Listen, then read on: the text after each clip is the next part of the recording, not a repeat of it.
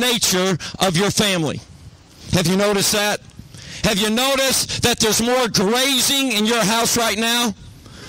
Have you noticed, there you go, have you noticed that when people get a little bit bored, they make their way to the refrigerator and they make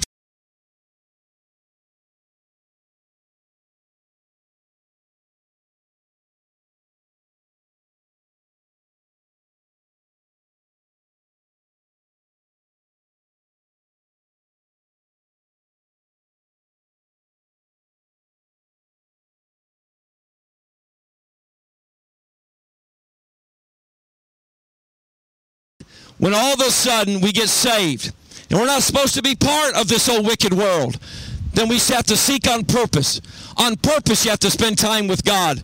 And the Bible says in Timothy, I believe, that if you're naming the name of Christ, that you should depart from iniquity. Believer, listen to this. There should be a holiness about your life. There should be a definition about your daily activity. You should be surrounded with things of God. When I came home this morning, Miss Kelly had hymns going on in the house, and she was binge watching preachers. She had gone on this binge of watching preachers. And we went from Georgia to California, back to Texas, back to this thought, to this thought. Let me tell you, my wife surrounded herself on purpose with the things of God. Right now, you're in your car. Right now, when you travel from point A to point B, it is very easy to wrap our lives around things that don't honor the Lord Jesus Christ. Listen, live the resurrected life every day you live by on purpose seeking those things which are above. I was in Brother Rousseau's office, and when I was in there, behind him on the TV was songs about the Lord going. Just songs. He sought to put the things of God. He's saved. He's on his way to heaven. And because he's on his way to heaven, we've got to seek. We've got to intentionally. This flesh does not like the things of God. This flesh loves what it used to be and where it was going. But we've been saved. Seek those things which are above. Seek the high, not the low. Seek the good, not the bad. Seek the praise, not the gossip. Seek the holy word, not the Hollywood. Seek the wholesome living, not the hellish living. Seek the pure, not the impure. Seek the up, not the down. Seek the righteous, not the unrighteous. Seek the moral, not the immoral. Seek the legitimate, not the illegitimate. Seek the marriage altar, not the shacking up. Seek the legal, not the illegal. Seek the light, not the night. Seek the laughter, not the lewdness. Seek the good words, not the curse words. Seek the peace of God, not the drama of man. Seek the straight, not the crooked. Seek God's way, not the devil's way. It is easy to wake up every day and just to do our own thing, but we ought to wake up every day seeking the things that are above, where your Savior dwell when you walk this planet. He says, seek those things which are above. And then he said this, if you'll notice the next verse, it says, set your affections. Not only did he say, seek the things, but he said, set your affections on things above, not on things on the earth. If there is one sign that you're not living the resurrected life, it is this. Listen, what satisfies you? If there is one thing, young person sitting in that car right now, what satisfies you? The word affection.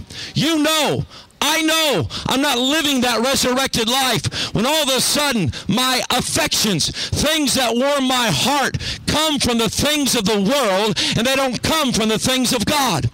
Jesus was trying to tell people many times. He would say the kingdom of heaven is like. You know what he was saying? I'm from heaven.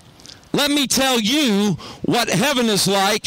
And then he said this in Matthew 6:33. Seek ye the kingdom. Seek ye first the kingdom of God, and all these things shall be added unto you. Listen, he said, set your affection on the things above.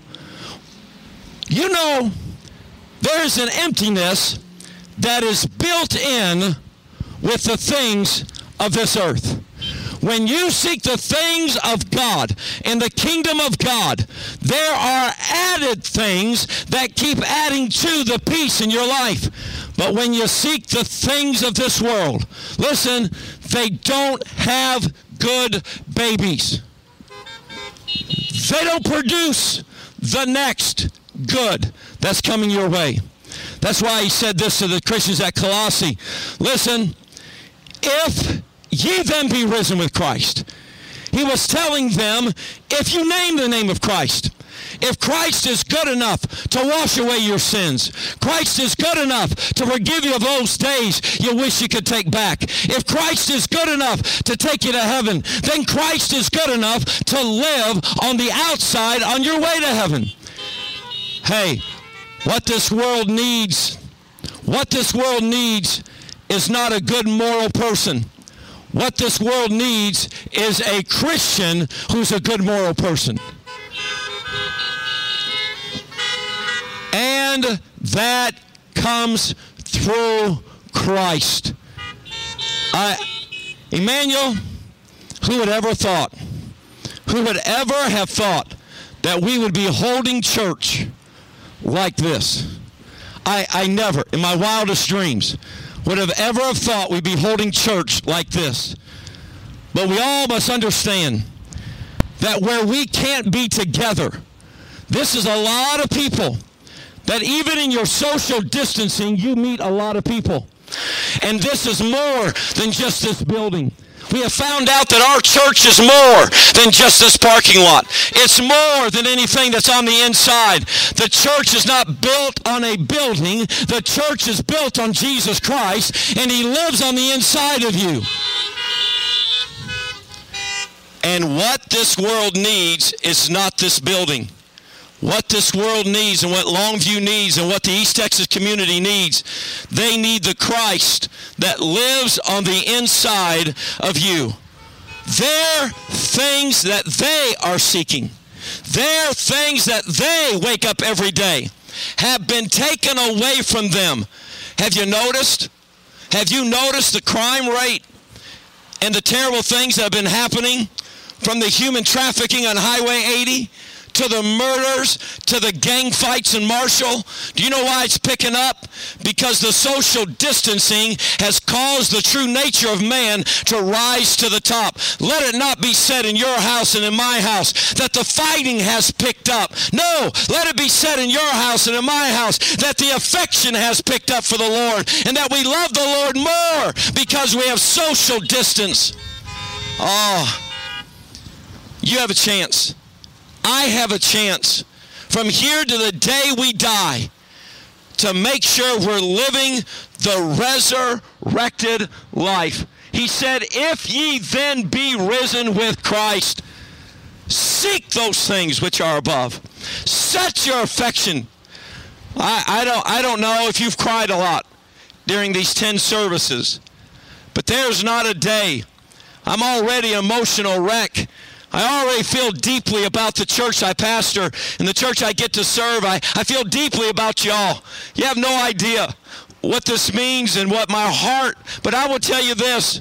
I want my affections for the things of God to go deeper because of this, not to get cold.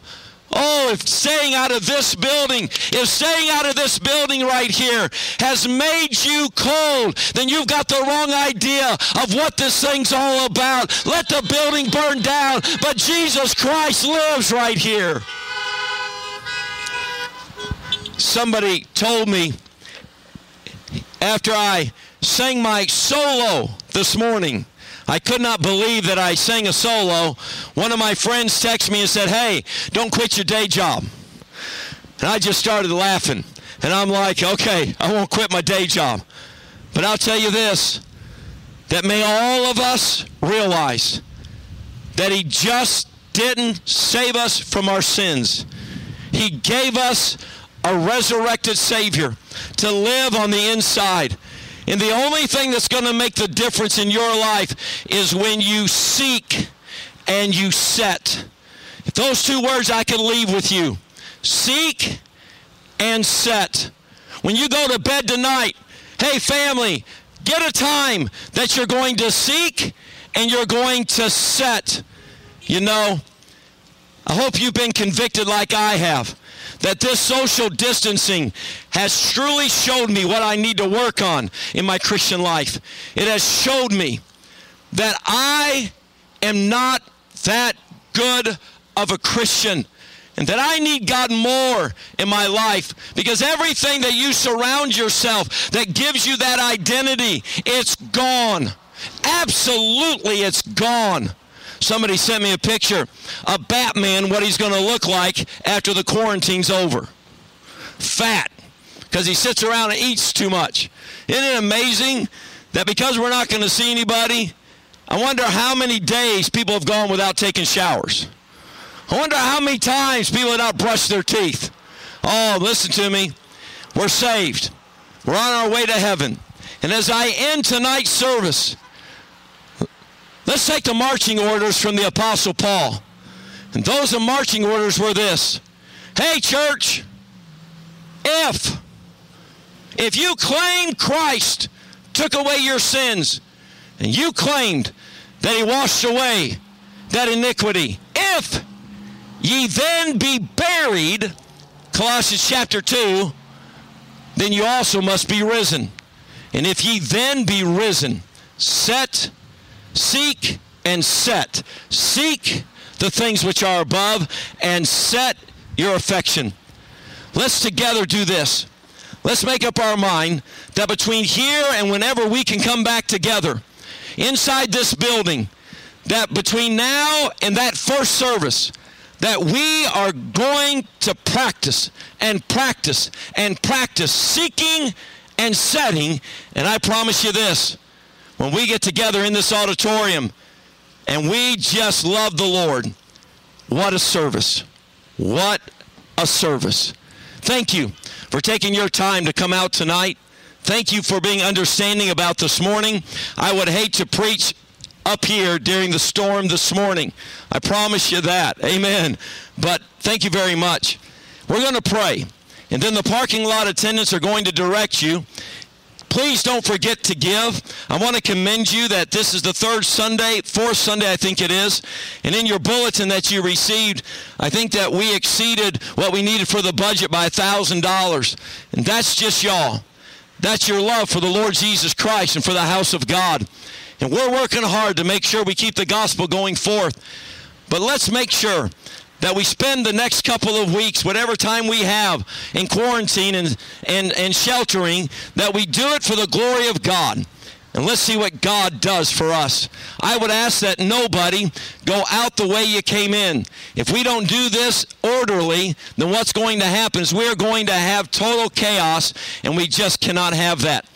When you go out the parking lot, you'll be directed, and they'll show you and tell you which way to go. There's a bucket there for you to put your tithes and offerings in, so please don't forget about that. We're going to dismiss row by row by row. I need to ask one little final question, and we'll take a poll. How many are for doing this next Sunday morning?